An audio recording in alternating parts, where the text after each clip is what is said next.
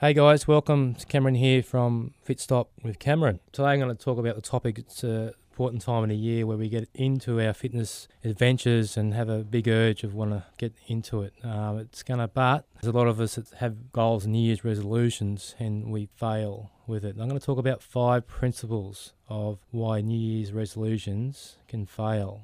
Every Christmas, New Year's, a great time of year because we have family over, we have great food, we have company, we have beverages, all the above. And, come January, mid-January, we have a heart attack result as in, I've got to get and do something, which is awesome. It's great. But we need to have in mind, we need to have set out a plan, set out something where it's going to long-term results and long-term that you're going to be still achieving your goals and getting to where you want to be in 6 months' time with your New Year's resolution. But let's talk about why they fail, okay? So sometimes they can be unsustainable. You've gone in to a gym and the workout is just not right for you. You try your heart out for 2 weeks. With it, 3 weeks, you hurt yourself or something happens or just got the wrong vibe, not good, and you fall out of place. In 6 weeks' time, you're not going back, continuing that routine. That's number one. Number two, big thing is sometimes people get bored.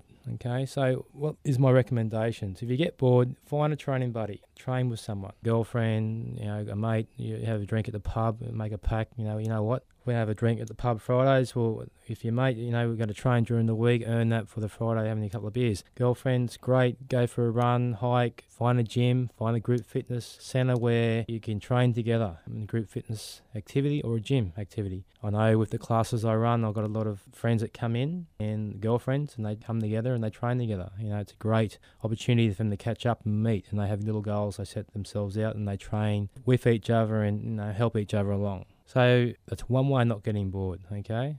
Step 3, burnout. How do we burn out? Well, we get excited, we get into the routine with our gym.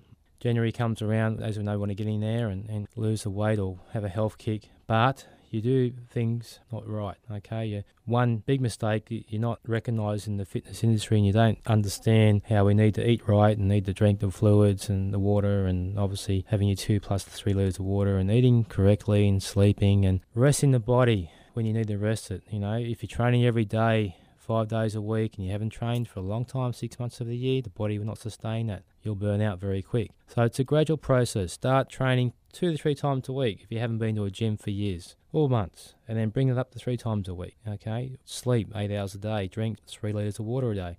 Eat correctly. Don't go and do the gym and go to KFC and McDonald's. Go home, eat properly, change your nutrition where the body needs the correct feel. If you give it the wrong feel, then you're going to have the wrong result. You're going to feel terrible and you can burn out very quick. Number 4, environment. Okay, again, the environment. So you go to a place, you haven't got the right vibe, you won't last long in that facility. If you go to a place where you feel welcomed in, great family aspect, as in group environment, but having goals set out, doing your outside activities. Again, with our group fitness inside activities, we have goals with our group members and we put in place certain goals for the guys to achieve, okay? And the environment, especially with what we do with our group fitness, we have a good environment and it's a friendly environment, a family environment, and then everyone feels amazing and feels, welcomed. That's the main thing. New people come in, they feel welcome. So that's important. Environment's a great thing to have. You've got to have the right environment. If it's not the right environment, then again, time it won't last, okay? Number 5, energy in, energy out. I talked about it a little bit before with burnout with our food. So our energy in, which is what we consume, and our energy out. So energy out, we go to the gym, we burn 300 calories to 500 calories. We have a typical HIIT class that I run here with our group fitness. We're burning between 350 to 500 calories. Every morning class, great energy out, but we need to put the good energy back in.